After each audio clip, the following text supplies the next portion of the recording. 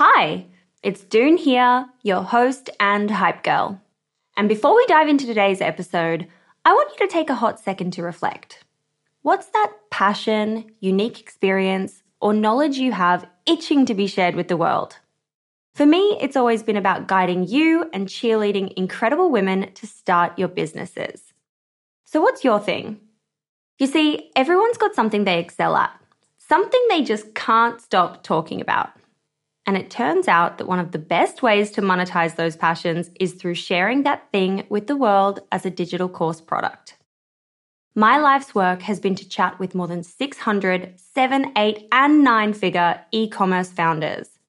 And it's through those conversations that have led me to creating a foolproof playbook and my go-to guide for early-stage founders in the form of my first ever digital program, E-commerce Fundamentals. But it wouldn't have been possible without Thinkific. The beauty of this platform lies in its simplicity. Cute templates and a super easy to use editor. No coding headaches, no tech-induced stress, just pure focus on what matters most, the content. So if you've ever been curious about building a course to teach your passion, this is the way to do it. The genuine support from the Thinkific team turns it from this lonely, confusing headache into the most fulfilling and easy project. Go to the link in my show notes to get a free trial on me. This is Brandy Hoffman for Female Startup Club.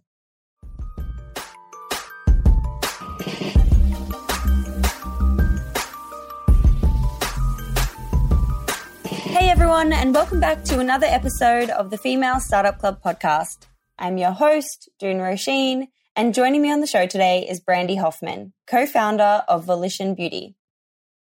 Putting the power of innovation into the hands of the consumer, Volition has turned the beauty industry on its head through the use of community crowdsourcing to find the most in-demand products not yet on the market.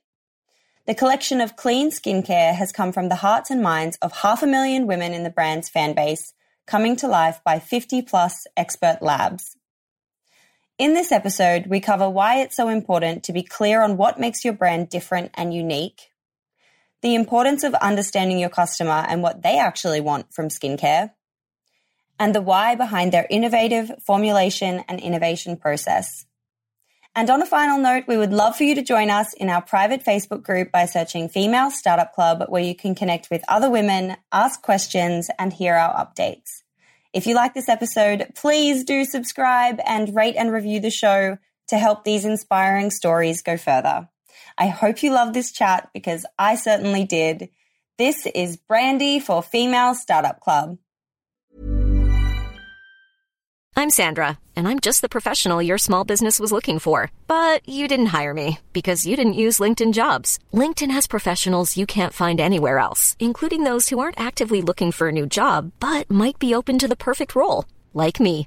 In a given month, over 70% of LinkedIn users don't visit other leading job sites. So if you're not looking on LinkedIn, you'll miss out on great candidates like Sandra. Start hiring professionals like a professional. Post your free job on linkedin.com/people today. Even when we're on a budget, we still deserve nice things. Quince is a place to scoop up stunning high-end goods for 50 to 80% less than similar brands. They have buttery soft cashmere sweaters starting at $50, luxurious Italian leather bags, and so much more. Plus, Quince only works with factories that use safe, ethical, and responsible manufacturing. Get the high-end goods you'll love without the high price tag with Quince. Go to quince.com/style for free shipping and 365-day returns. Hey, it's Ryan Reynolds, and I'm here with Keith, co-star of my upcoming film, If, only in theaters May 17th. Do you want to tell people the big news? All right, I'll do it. Sign up now and you'll get unlimited for $15 a month and 6 months of Paramount Plus Essential Plan on us. MintMobile.com/switch. Upfront payment of $45 equivalent to $15 per month. Unlimited over 40 gigabytes per month. Face lower speeds. Videos at 480p. Active Mint customers by 531.24 get 6 months of Paramount Plus Essential Plan. Auto renews after 6 months. Offer ends May 31st, 2024. Separate Paramount Plus registration required. Terms and conditions apply if rated PG. Millions of people have lost weight with personalized plans from Noom. Like Evan, who can't stand salads and still lost 50 pounds. Salads generally for most people are the easy button, right? For me, that wasn't an option. I never really was a salad guy. That's just not who I am. But Noom worked for me. Get your personalized plan today at Noom.com. real Noom user compensated to provide their story. In 4 weeks, the typical Noom user can expect to lose 1 to 2 pounds per week. Individual results may vary. Hey there, it's Michelle Norris. I'm host of a podcast called Your Mama's Kitchen. When I travel, I'm usually looking for a way to find a taste of home when I'm not at home. And one of the things I love to do when I am at home is entertain. And Airbnb allows me to do that. When I was in California recently, I rented a house that had a great kitchen. And when we were sitting around the table, we were all thinking, we're in someone else's house. Someone could be in all of our homes as well.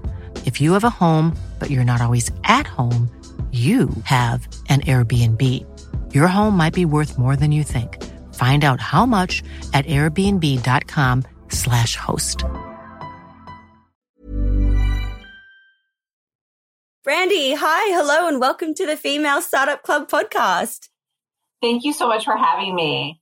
You are so welcome. I'm so grateful to have you here on the show this afternoon and to learn more about your brand. I always love to start by getting you to introduce yourself and tell us what your business is. Sure. My name is Brandy Hoffman. I'm co-founder and CEO of Volition Beauty.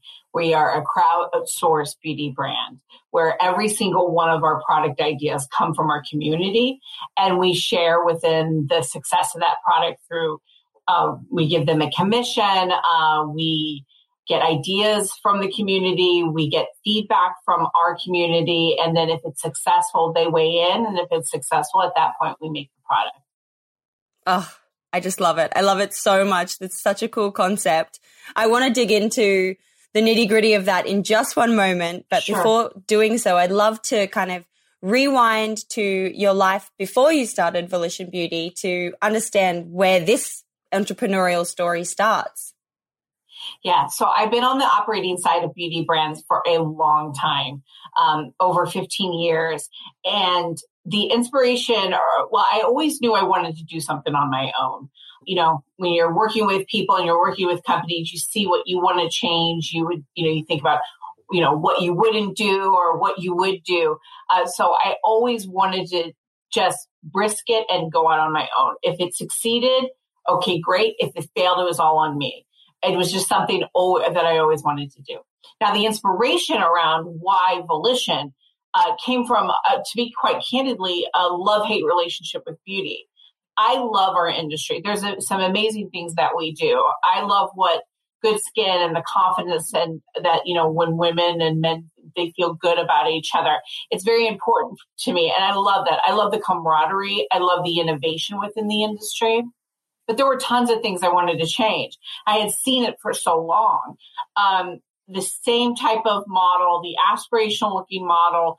I think we're getting so much more aware and so much better around inclusion and diversity and representation.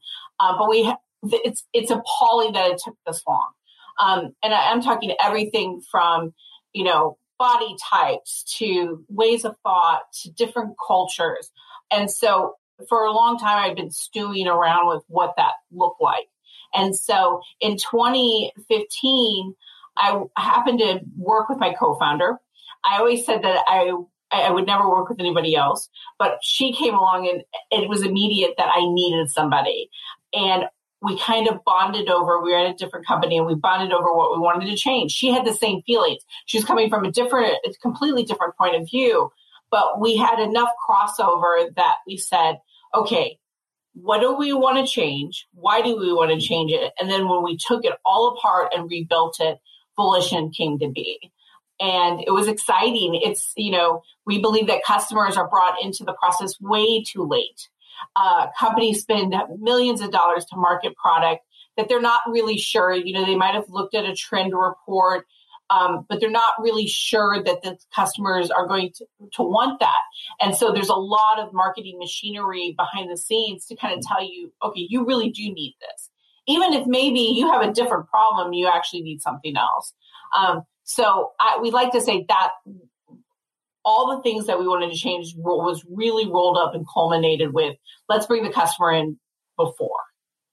So they're the very first step of the process. We are the only brand that takes customers' ideas from beginning to end. And we're not in a boardroom. We're not deciding what to launch. We're taking those ideas from our community So, that's what we rebuilt when we tore it up. I mean, it's incredible. And what's so interesting is you really flip it on its head. So, normally what I'm thinking and what I'm hearing when I speak to women in beauty is they create the product, they do their customer research, they launch, and then they find their customers. Whereas you guys have found your customers first and then launched the product. Yeah. So I'd love to start talking about how you actually got started. How were you finding these people who were going to be involved in the process with you? Yeah, really good question. So my background, it really concentrates on all functions of the industry. But one of the key things that I have honed in and really built is my network of chemists and labs. And so one of the things that I noticed on the brand side was true innovation wasn't getting to the market.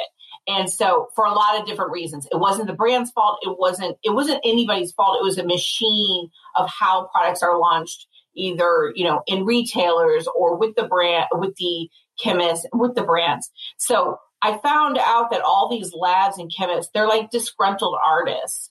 They have these ideas and they might pitch it to a brand and the brand will be like, that's a beautiful idea, but that's not really on brand because we work with this one ingredient or for whatever reasons. And so I knew there was innovation out there. Now so a lot of the ideas that we started with in the very beginning came from that network. So there's real beauty enthusiasts that knew the business, had ideas, knew what a product did, used their own formulas. I always tell the story when we were pitching to see, very, very early stages. There was this amazing chemist that I was talking to that I had been friends with for a long time. She did really sophisticated formulas in Japan and Korea. And I was talking to her about what I was working on, and she said, hold on one second. And she goes and she runs and she gets this formula that she uses for herself. She created for herself. She had so many patents on different technologies, and she never gave it to a brand because she wanted to be part of it. It was that personal to her. And so I knew we had something there. Now, they don't have the marketing machines to launch these products. That's, they're chemists, they're formulators. So that's kind of where we started with the ideas. And it grew. We knew that was the short term. We wanted to make sure the ideas were out there. And then it's funny, our inbound idea innovation, which is we have a platform where you can submit the ideas. We have been so lucky that we haven't had to really do a lot of outreach in that area. And I think it's because in the very early stages, I always say, it's a lot of hard work to start a business, and we all know that. But there's also, there's some luck to it. And I think we had an opportunity. I talk about, we had this great formula, the taxamine sulcholate, which I was talking about. Early on, we got this amazing review. We didn't have a PR agency. We didn't have, a sophisticated deck just some journalists got our product, loved it, and wrote a really unsponsored, it wasn't paid. We didn't even know the journalist. And she had tried our products and she said, this is, the holy grail of Black eraser. Like it's the one product. And, we didn't even think of that. We didn't even think of that marketing line. This was true, authentic stories. And that was just it. We knew we were onto something. These are true stories from someone. Someone has experienced it. They might not know how to make it. So we have evolved where now our chemists and our, what we call our beauty insiders who are submitting ideas, that percent has decreased. It has decreased because the real women or these power innovators, they know who we are and they're submitting those ideas, which is exactly what we wanted. We wanted everyone to be able to come to us, but we really wanted to service those people who had ideas on their own. Maybe definitely didn't have the technical background. A lot of ours are do-it-yourself that needs to be elevated. A lot of it is personal, cultural beauty secrets that they have learned from their families. And it was really important to us to respect that. And the beauty of what we do, no pun intended, the beauty of what we do is we don't want to be the face of the brand. We want our innovators. That's who we name the people who submit the ideas. So every single product is personal. And so when you're talking about how did we grow, there was a lot of word of mouth. I know it is. We had some amazing early on press. And then I know for a fact it was the word of mouth from our innovators. However small that pool started, they started talking to their friends. They started saying, I've got this product that we're about to launch that I'm going to, this is Volition. You cannot believe what they do. It's crazy. And here, I need you to go to their website and I need you to read about my product and I want you to vote on it if you think it should be made. And so these people are coming in and interacting with the brand in a totally different new way. And so that's how we really grew. And then, we've been lucky. We've been very, very lucky with the community side. But I always say, the brands I used to work for, if anybody's listening and they need to, some advice, I think, advice is personal, but I will tell you this. The successful brands or the successful people should stay true to who they are. They find out what is unique about what their proposition is, and they leverage that in everything they do. An example for us is our community. We have a unique process. Sometimes it's very intellectual for people. So they can come into the brand by just buying these amazing products that have gone through this process, or they want to be in the very beginning stages. They want to submit an idea. But it's so important to leverage what you have because all these brands, and it doesn't matter what industry it is in, they can all do the same marketing thing. They can pay for social. They can pay, they can go through an influencer network, and they all have reasons. They're all needed and required to run a business or run a brand or a consumer goods product to get it launched. But there's always going to be something that's yours and you have to own it and you have to maximize it. So that is what we've done. That is what's unique to us. It's 100% true. As much as some of the ideas that I put my, old hat, I would put my old hat on and be like, this product is amazing. I don't understand why people are voting. Maybe it's just personal for me. As much as I wanted to get involved, I can't. That's not the way we are. That's so interesting.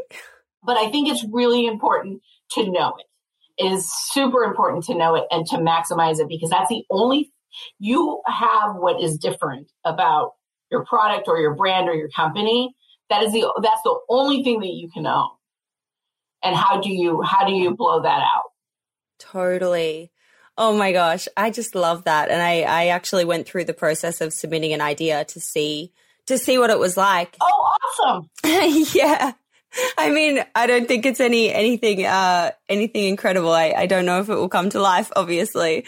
But I loved that idea. And I think for me, the way that I saw it when I was going through that process was, yes, there are people who have formulations and yes, there are people who have, family traditional recipes and culture and things like that. But then there are also people like me who are just thinking like way out of the box with zero technical experience and zero idea about how anything works and what would be like the magic product if I was to say for myself what I wanted. And I think that naivety in approaching a product because you're not bound by any knowledge. Great. Yeah, I loved it. I thought it was great. Super cool. Yeah.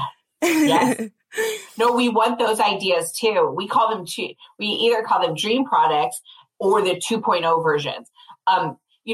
Don't feel bad if you get a letter or an email, because I will tell you that and the reason I say this is there's so much product out there. What our system does, we build a proprietary software system that looks for feasibility, safety, but the most important, the point of difference. And so what we'll do is if the product's out there, we'll send it back to you and say, you put these criterias down. This is this is somebody else makes it, but go get it, try it. It might solve your problem, but it's already on the market.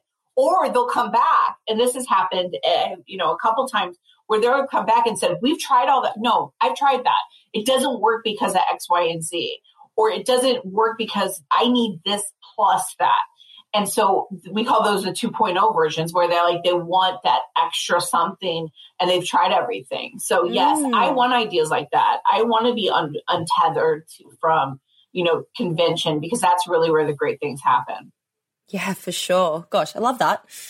Are you able to share on the, like, once it's actually being produced and there's an idea coming to life, what kind of commission can the innovator get? Like, what's their incentive? Really good question. It ranges. If you think about it, it depends on how much has been done within that process. So if it's a lab that has done everything, they've developed it, they've tested it, they've done all the safety testing, it is going to be a higher commission because we don't have any upfront costs to do that, right? So if it's somebody who doesn't have any idea how to make it, but they have a good idea, then it's going to be a less commission because there's more upfront costs. And we're transparent about that. One of the key things that we've moved to is, there's 2 steps to the process where, people are initially voting on it and then they're initially pre-purchasing. So that also helps with the production and the process of the product being made. Got it. I want to switch to the money side of things. Obviously, the beauty industry, formulations are expensive, minimum order quantities, they're there as well. It's capital intensive, right?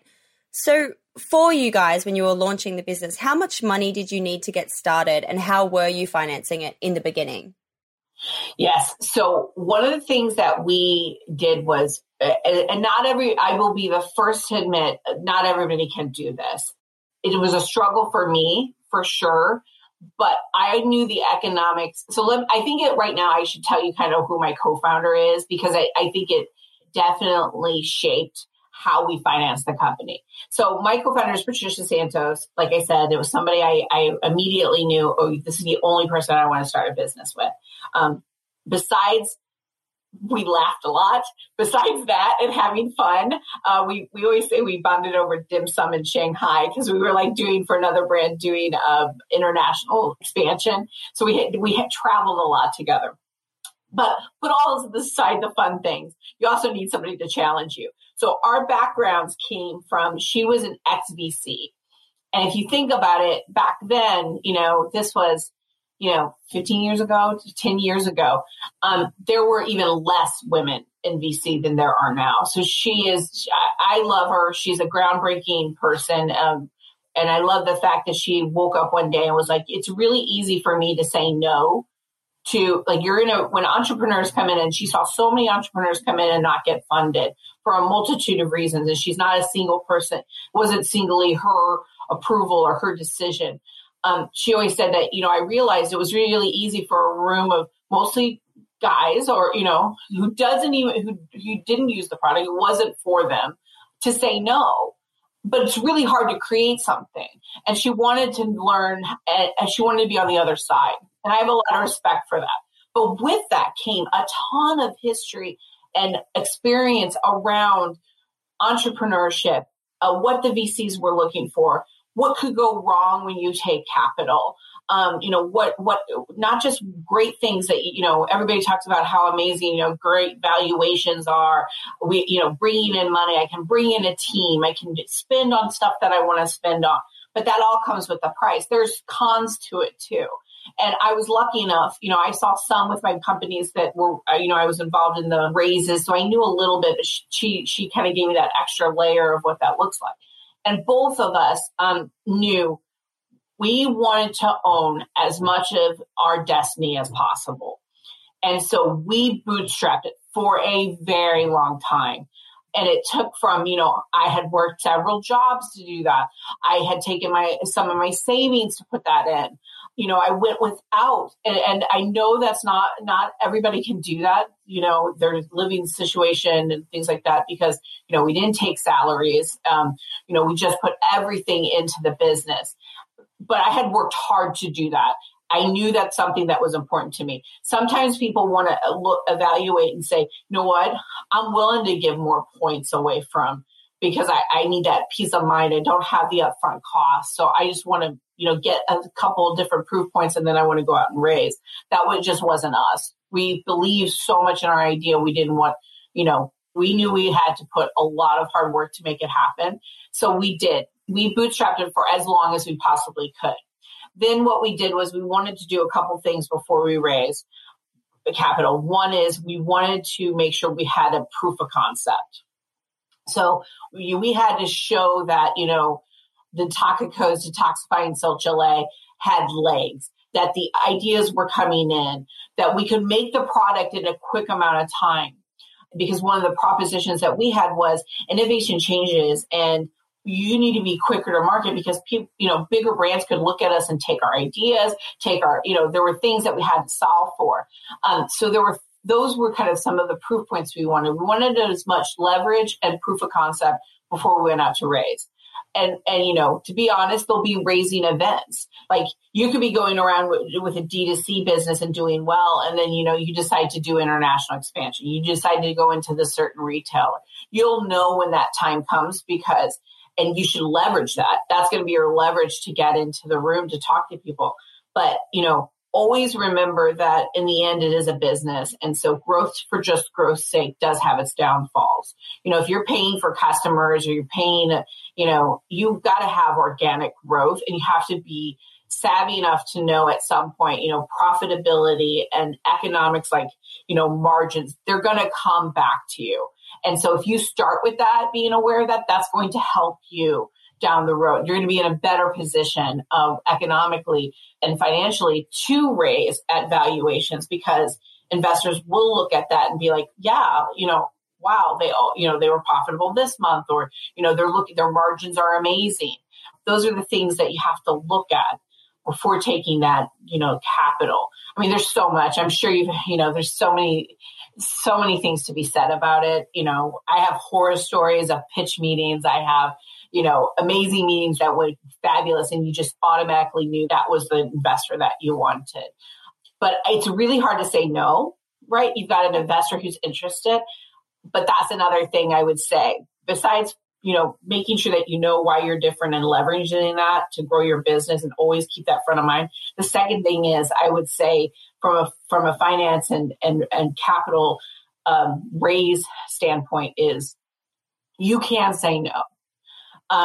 It's going to be hard if you only have like one term sheet, but if that person really isn't, like, you do not see them helping you or adding you, you're not doing it in service to that relationship. It's going to come back to you in some way. And I know that's really hard to, that's out of years of experience. I've been very lucky with the investors that we have that they believe in us. They're supportive. They help us when we need to be helped. They respect us. They challenge us, but challenge us in the right way. Yeah, we've been really lucky, but it took a long time to find those right people. And I think that's a really important note to, it's tough love, but you do need to consider who you're getting into that relationship with, because, everyone on the show says this. It's like a marriage. You have to speak to these people all the time. You have to get along. You have to be able to hang out outside of just building the business, because otherwise it's going to be, pulling your hair out. No, it really, really is. You're going to be locked to them, and you might not talk to them every day, but when you talk to them, you're talking about really, really major things that shape the business.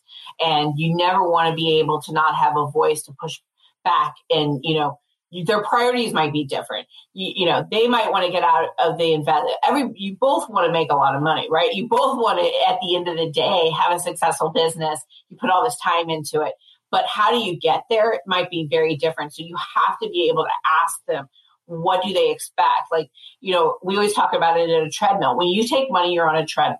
Now, the speed of that treadmill depends on, several factors, and be aware of those factors. Do you want to grow just to grow's sake, or do you want healthy growth?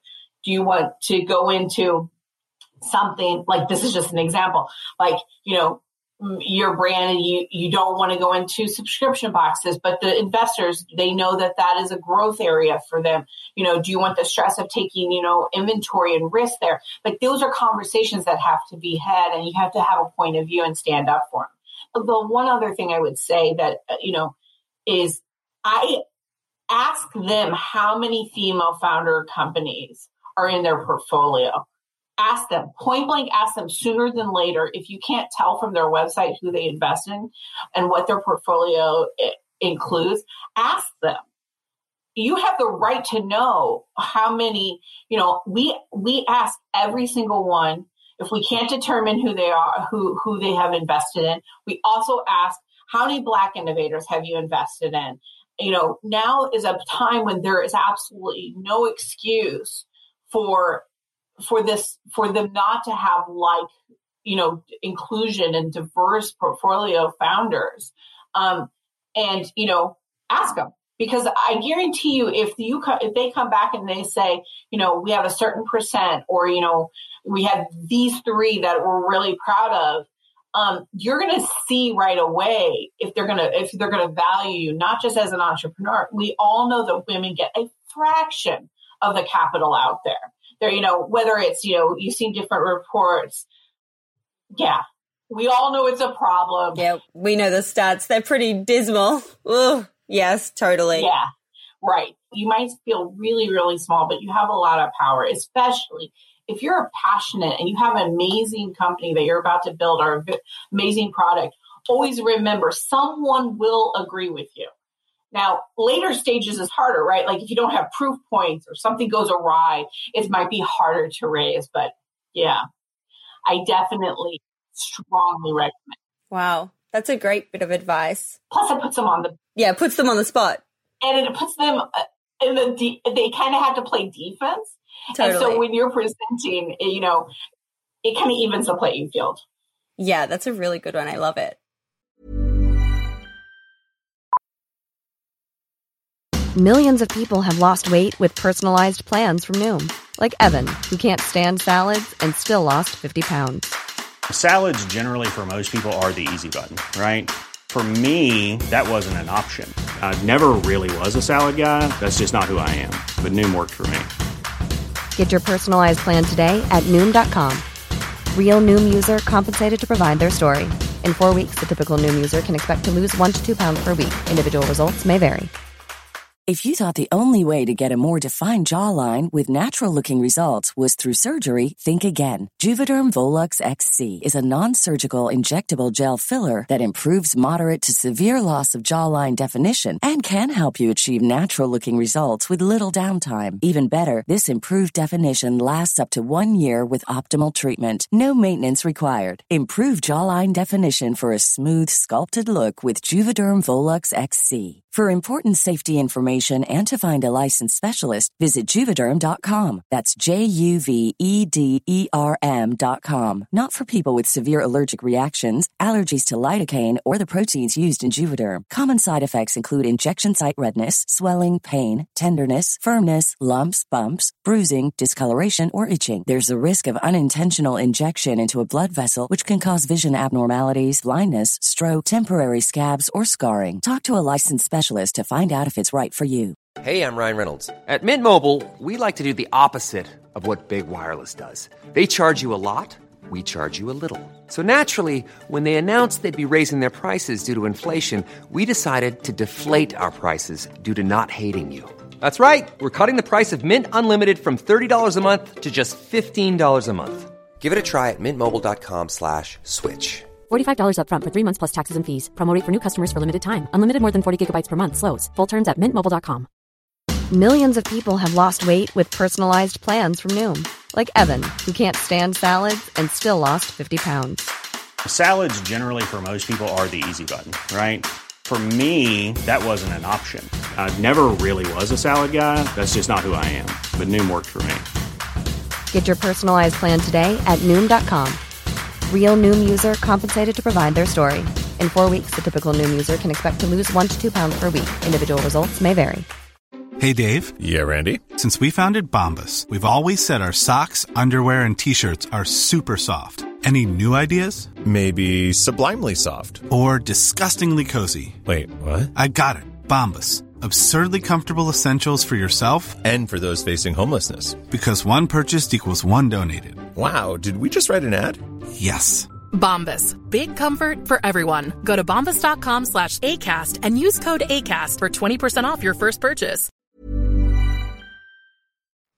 Thinking about where you are now, after raising money, you've obviously had incredible growth. You've got so many cool things going on. How has your marketing evolved, and what is the biggest driver for growth for you these days? Is it still, because, it's hard to understand if, people say it's word of mouth and, we have these innovators who are also potentially influencers or people of influence. But how else are you growing and what's working for you? Yeah. I want to say in the beginning, our community and our customer base grew because of our process. But we always had all the other marketing, all the other they're not traditional, but, some people say traditional marketing avenues. So I always say it's a layer. It's like a layered approach. You've got to have brand awareness. So you have to have a PR in some capacity. You don't need a sophisticated or a $30,000 a month PR agency. You can do it by targeting and getting to know specific publications, digital publications, avenues that you foster a relationship with maybe 4 or 5 yourself. It takes a long time to get that, but you will find them. And if you truly believe it, you can foster that relationship yourself. So, that I think, I want to say it's everything. People of influence, I think influence, and, I follow a ton of people. There are certain people that are like-minded. I'm going to be in tune to what they do. I might not buy every single thing that they're pitching because I think, knowing the industry, I'm probably a little bit more cynical. But there are different people that I trust through that interaction, that social media interaction. So I would also say that you do probably need, ideally it's organic without a doubt. So that I will say our organic growth with influencers and people of influence, I think is really important because that means that they came to us somehow, some way, sending product to people, that's great. Maybe they try it and they really do love it and they become that early ambassador. We've had people that have, gotten our product, bought it themselves, really loved it. And, we wanted to know why they loved it. Have you tried this? I think every company has that, but so the traditional avenues, I think, still has to be functioning for a beauty brand. You still kind of have to have that. I would say, though, the most of our growth right now is coming from still our process because, we bring up 5 to 10 innovators. Those audiences are constantly growing, constantly changing. I think it's what's different about us. So we nurture that. We have the lab and the lounge. Our lab is where those consumers, those guests can come to our brand and discover new innovations and they peruse it like it's a lookbook. They're looking at what they want to vote on, what they want to buy. We put a lot of love in that because that's what we own. That is us. That's what makes us different. And it's paid off. So it's not just word of mouth now, it's the experience. Once that one person comes in, how is that guest experience? How is that consumer interacting with our brands?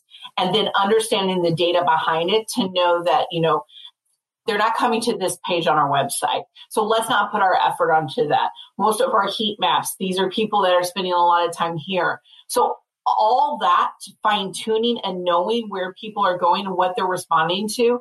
I know it sounds simple and it's not. It's very, very difficult, but it requires a lot of effort. So, besides all the traditional avenues, I think what we've done really, really well, and I would suggest anybody to do this, is know your consumer, how they're interacting with your brand and dial that up. Because that is going to be not only probably the cheapest, you're not paying money to acquire that customer if they're coming to your site organically or through the innovators, understanding where they're going and, pour into that. Our loyalty program is the lounge and, everybody's got a loyalty program, right? Make it yourself. So, we can have early discovery of some of our innovations before anybody gets that. They can be put into surveys where they get product and we want to hear from them. We have early stages. A really good example is when Clean was coming out. We always had a ban list. Our ban list is longer than we're certified clean at Sephora. We formulate to EWG standards. Toxicity is our North Star because that's another thing that frustrates me. I think of as an industry, we have to be very clear as a brand, and brands need to commit to their customers that they explain what that clean means to them because it's very vague. Everybody has different clean standards. It's like today's natural, right? Natural is being thrown everywhere. And then you find out how do they define natural? There's not a one source definition. It's the same that's happening with clean. So how do you I would look as a consumer, I ask if I can't figure out how do they define clean. And I will be very clear. We are cruelty free. We are toxicity is our North Star. We're not organic. We're not natural, but we are, anything that we put in, we look at the toxicity levels. That's why EWG is so important. It's why Clean at Sephora is so important. And that list, our umbrella is called Safe Science because we take all the feedback from our community. So our loyalty program might be surveyed to ask, what do you think about this? Because there's a lot of ingredients that do not have high toxicity rates, but for some reason have some perception that they do. So, again, taking a loyalty program and actually extracting information about how those consumers feel about toxicity is kind of amazing. Make it your own.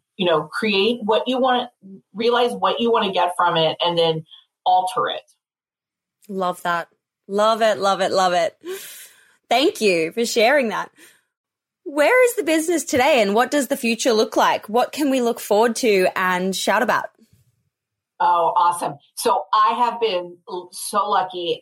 We've been a D2C business from the very beginning. And so I do not take this for granted that through the pandemic, we have even strengthened that relationship with our online consumer. So we have grown during a pandemic. We have learned to, even get them more engaged and let us listen to them a little bit more and, yield, change things that we're doing. We took this period as like experimentation. So that's where we are now. We're in really good place. And again, I feel for so many business and so many other industries. I have friends who've lost their companies during this terrible time. Retailers are suffering because people are, not going into the stores. So I'm very, very lucky and I recognize that. So that's where we are today. We continue to grow and expand. We've expanded to other retailers during this period, which is unheard of, right? But yes, this is the time to do it. If they're willing to take you on, this is the time. It's a different audience. So what to look forward in the future? I will say that the innovations that we have coming for this year are amazing. I think there is, I can't tell you exactly what the product is, but there is a product that's coming in the end of September. It'll be announced within probably the next 2 weeks. I think it's one of the best formulas I have ever done, ever been part of out of all my years. Okay. It's phenomenal. It's also one of our few examples of one of our already existing innovators who has an amazing product. It's her second product with us. Wow. And so, yeah. So look for that. It should be within the next week and a half that the announcement will be on our site. This episode will probably be going live. I think it was the 6th of April I had in my diary. So if you want to say a little thing, you can, or I can follow up and link it in the show notes when it goes live. Yes. Well, it's Nastia Lukin who has our celery green cream, which is one of our amazing moisturizers. She came to us with celery as that secret ingredient because before the whole celery juice cleanse, funny enough, her mom was her trainer. Her mom and dad were her gymnastics trainer. And her mom made her drink celery juice. So she was little. And every time they would work out, they trained, she would have to drink the celery juice.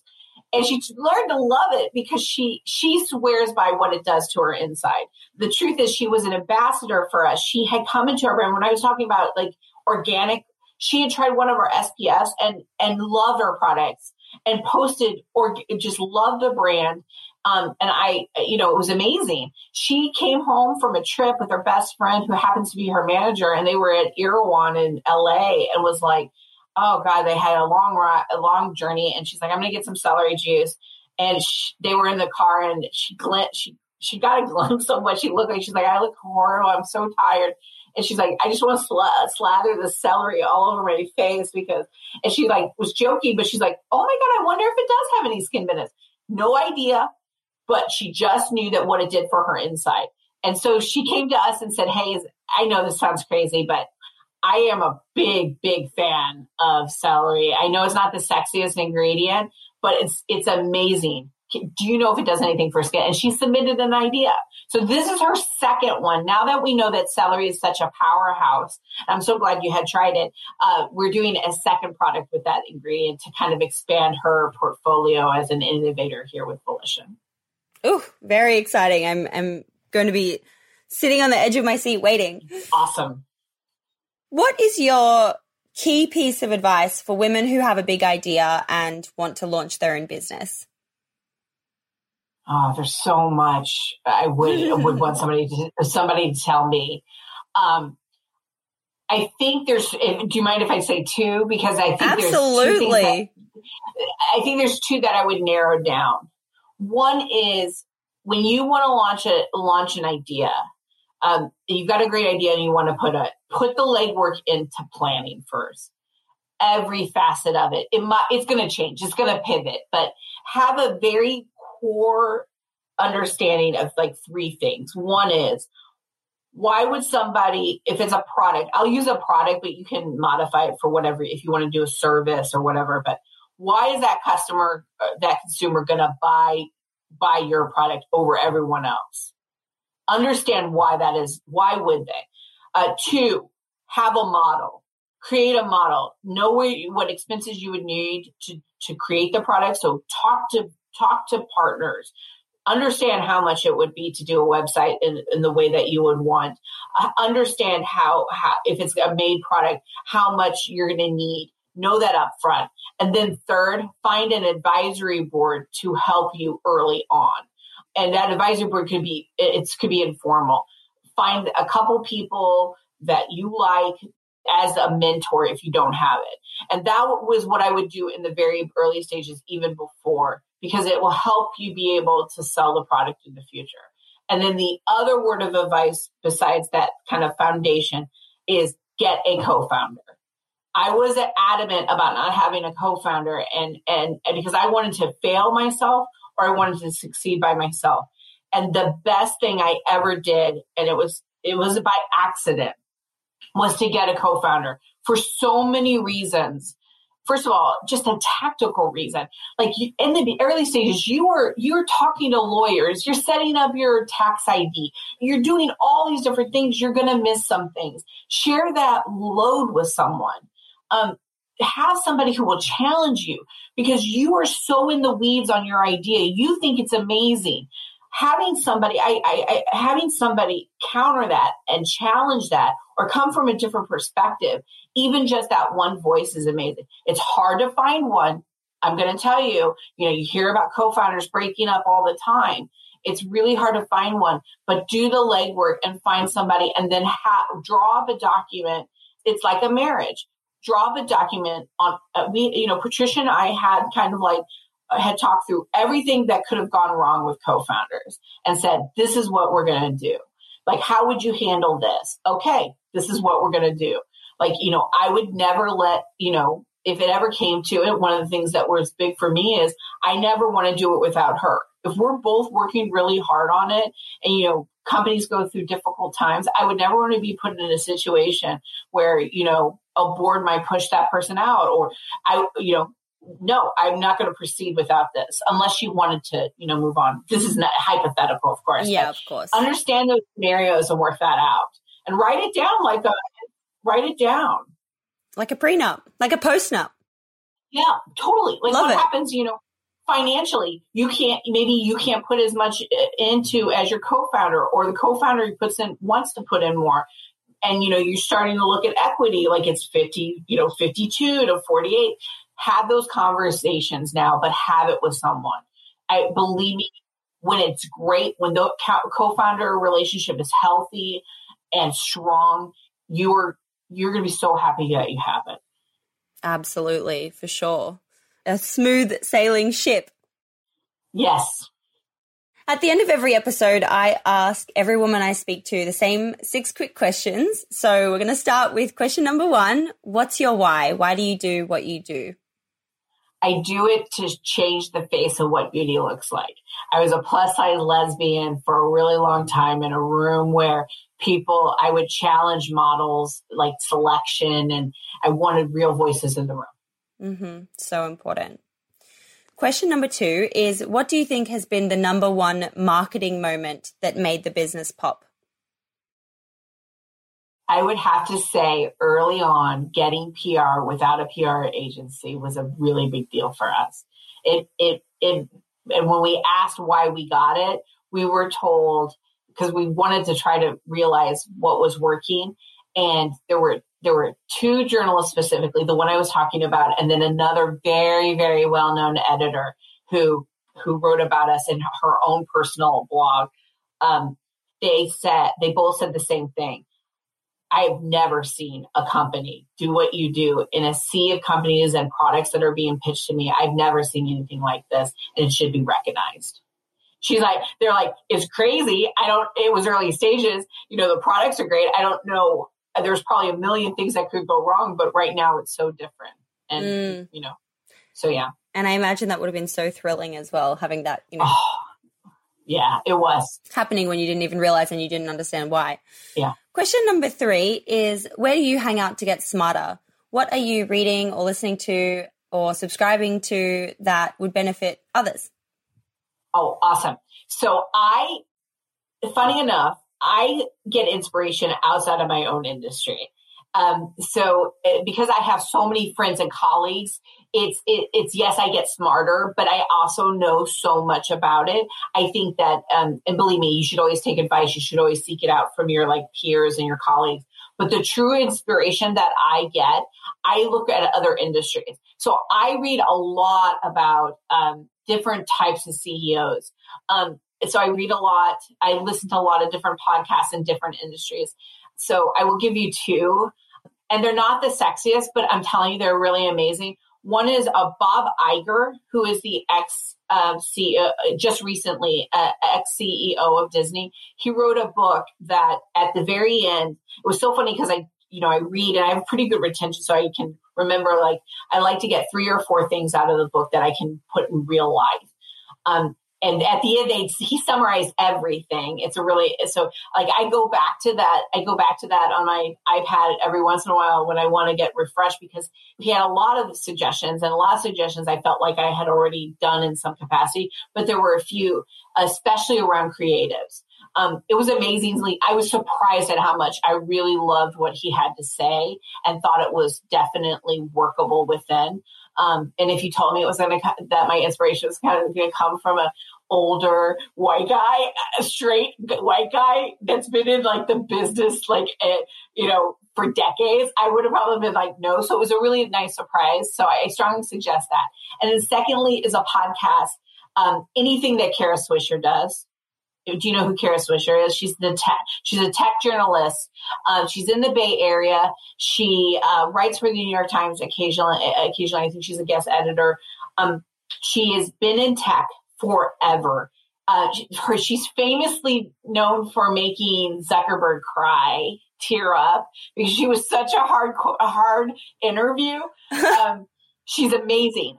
She has so many different people in. She calls it like it is. She'll challenge she'll have the largest, the most prominent VCs, and she'll bring them in, and she doesn't just let them it's not just a marketing opportunity. As we all know, the podcast, some of these founders come in to get the brand awareness. She challenges them. And I strongly suggest going back to some of her older podcasts. I think her current one is Sway. But she was on Vox for a while. And so I guarantee you don't have to, I would scroll through and go through the people that are industries that interest you. And I guarantee you it's amazing. She's a hard interview. I learned something every single time I listen to her, whatever she's involved in. Ah, amazing. I'm going to link it in the show notes and check it out after this. So great. Question number 4 is, how do you win the day? And that's around your AM or your PM rituals that keep you feeling happy and motivated and successful. Yes. So I know this because I had to realign them with COVID, right? I think so many people, I like to separate life and work. And as a founder, you can't really do that, but you can do little things like I work all the time, but I would go into the office or I would go to a cafe and work so that I would check email and things like this at the house, but I wouldn't do like deep presentations unless I absolutely had to, because I would rather come home late, really late, and be home for my partner and my dog than not. So I like the separation of like, I come home at 8:00 at night, but at least then I have that time at home. Weekends are different, but I always take one weekend day that I don't work at all if I can. With COVID, it's changed. So now it's blurred. It's so intertwined. And I think that's a struggle for so many people. So it wasn't a struggle to actually work at home because I work all the time, but I needed to set some boundaries. So funny enough, it's simple. What I set myself up to win in the morning, walking my dog, like an hour of outside work in the beginning. I'm not dressing up for work as much because we're on Zooms. So it's my one moment that I have to have that I do. That is mine. I let my mind go. I think about my friends. I think about what I'm doing this weekend. I think about a little bit about work. I'm truly lucky that I live south of San Francisco by the water. So, it's a beautiful space to walk that. And he's relatively a young puppy. He's about 1.5 years. We just got him. So that's really important to me. At night, I light a candle. I know that sounds really weird. At the end of the day, I turn off the... It's important. I turn off the lights and I light a candle. And that is my moment of like, it's a transition. It's symbolic. It's symbolic that I'm entering my personal time. I don't care what I'm going to do, Totally get it. My wife is working from home too. So like there's that whole element as so many couples, so many roommates are handling. So that's my one thing. It's my mental thing that says, okay, because I don't, shut my dad. I'll shut the lights off, but I won't shut the computer off and stuff. So that's my one thing. Oh, I totally get it. I know it sounds small, but mentally it helps me. It definitely helps. You need to change the atmosphere. Question number 5 is, if you only had $1,000 left in the business bank account, where would you spend it? Oh, God, that's a really good question. I would definitely do the $1,000 somehow giving back to the innovators, because I think that would yield more. Yeah, I would give it back to them somehow to either, share with their friends the product or come to another product and do some research on their front and kind of get that, because they're just the engine for our brand. They're so important. They're so valuable and so important. Awesome. And last question number 6 is, how do you deal with failure? What is your mindset and approach to it? Okay. So this isn't going to be the best popular. I do not let myself dwell on failures. I really don't. I've never done it. I think I've always had a chip on my shoulder for a lot of reasons when I was young. I kind of just, I do not dwell on it. So what I think there's situations that you should learn from. And there's definitely that, like, there are things that we have failed at, and I take time to understand why, because I think it's important to understand it so that you don't do it again, or that you can remember and modify it for future. But I do not dwell on it. I do not recommend it. It's really hard to actually put it in practice. I've had a lifetime to do that, but I move on. Any second that, like I said, you should understand why you failed, and you should understand what you would have done differently to maybe not have the same result. But I do not dwell on it. I do not feel bad. I always say I have only 2 regrets in my entire life. Like, there's stuff I've learned from everything that I've done, but do not dwell on it. Move on. That energy should be put into growing it in different ways. Keep on moving on. I love it. Yes. Yeah. Brandy, thank you so much for being on the show today. This was so great, and I'm so loving what you're doing with the lab and the lounge, and maybe my products will come up soon. Who knows? Yes, I hope so. We'll regroup after that. We should have a launch podcast. Oh my God, totally. Thank you so much. Hey, it's June here. Thanks for listening to this amazing episode of the Female Startup Club podcast. If you're a fan of the show and want even more of the good stuff, I'd recommend checking out femalestartupclub.com, where you can subscribe to our free newsletter. We send it out weekly, covering female founder business news, insights and learnings in D2C, and interesting business resources. And if you're a founder building an e-commerce brand, you can join our private network of entrepreneurs called Hype Club at femalestartupclub.com/Hype Club. We have guests from the show joining us for intimate Ask Me Anythings, expert workshops, and a group of totally amazing, like-minded women building the future of D2C brands. As always, please do subscribe, rate and review the show, and post your favorite episodes to Instagram stories. I am beyond grateful when you do that.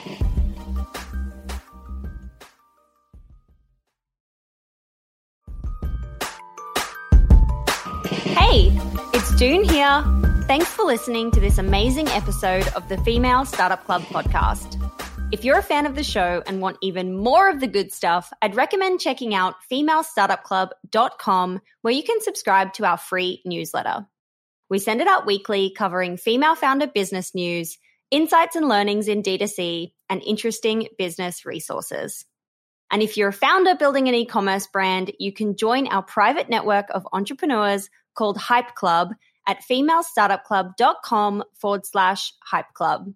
We have guests from the show joining us for intimate Ask Me Anythings, expert workshops, and a group of totally amazing, like-minded women building the future of D2C brands. As always, please do subscribe, rate and review the show, and post your favorite episodes to Instagram stories. I am beyond grateful when you do that.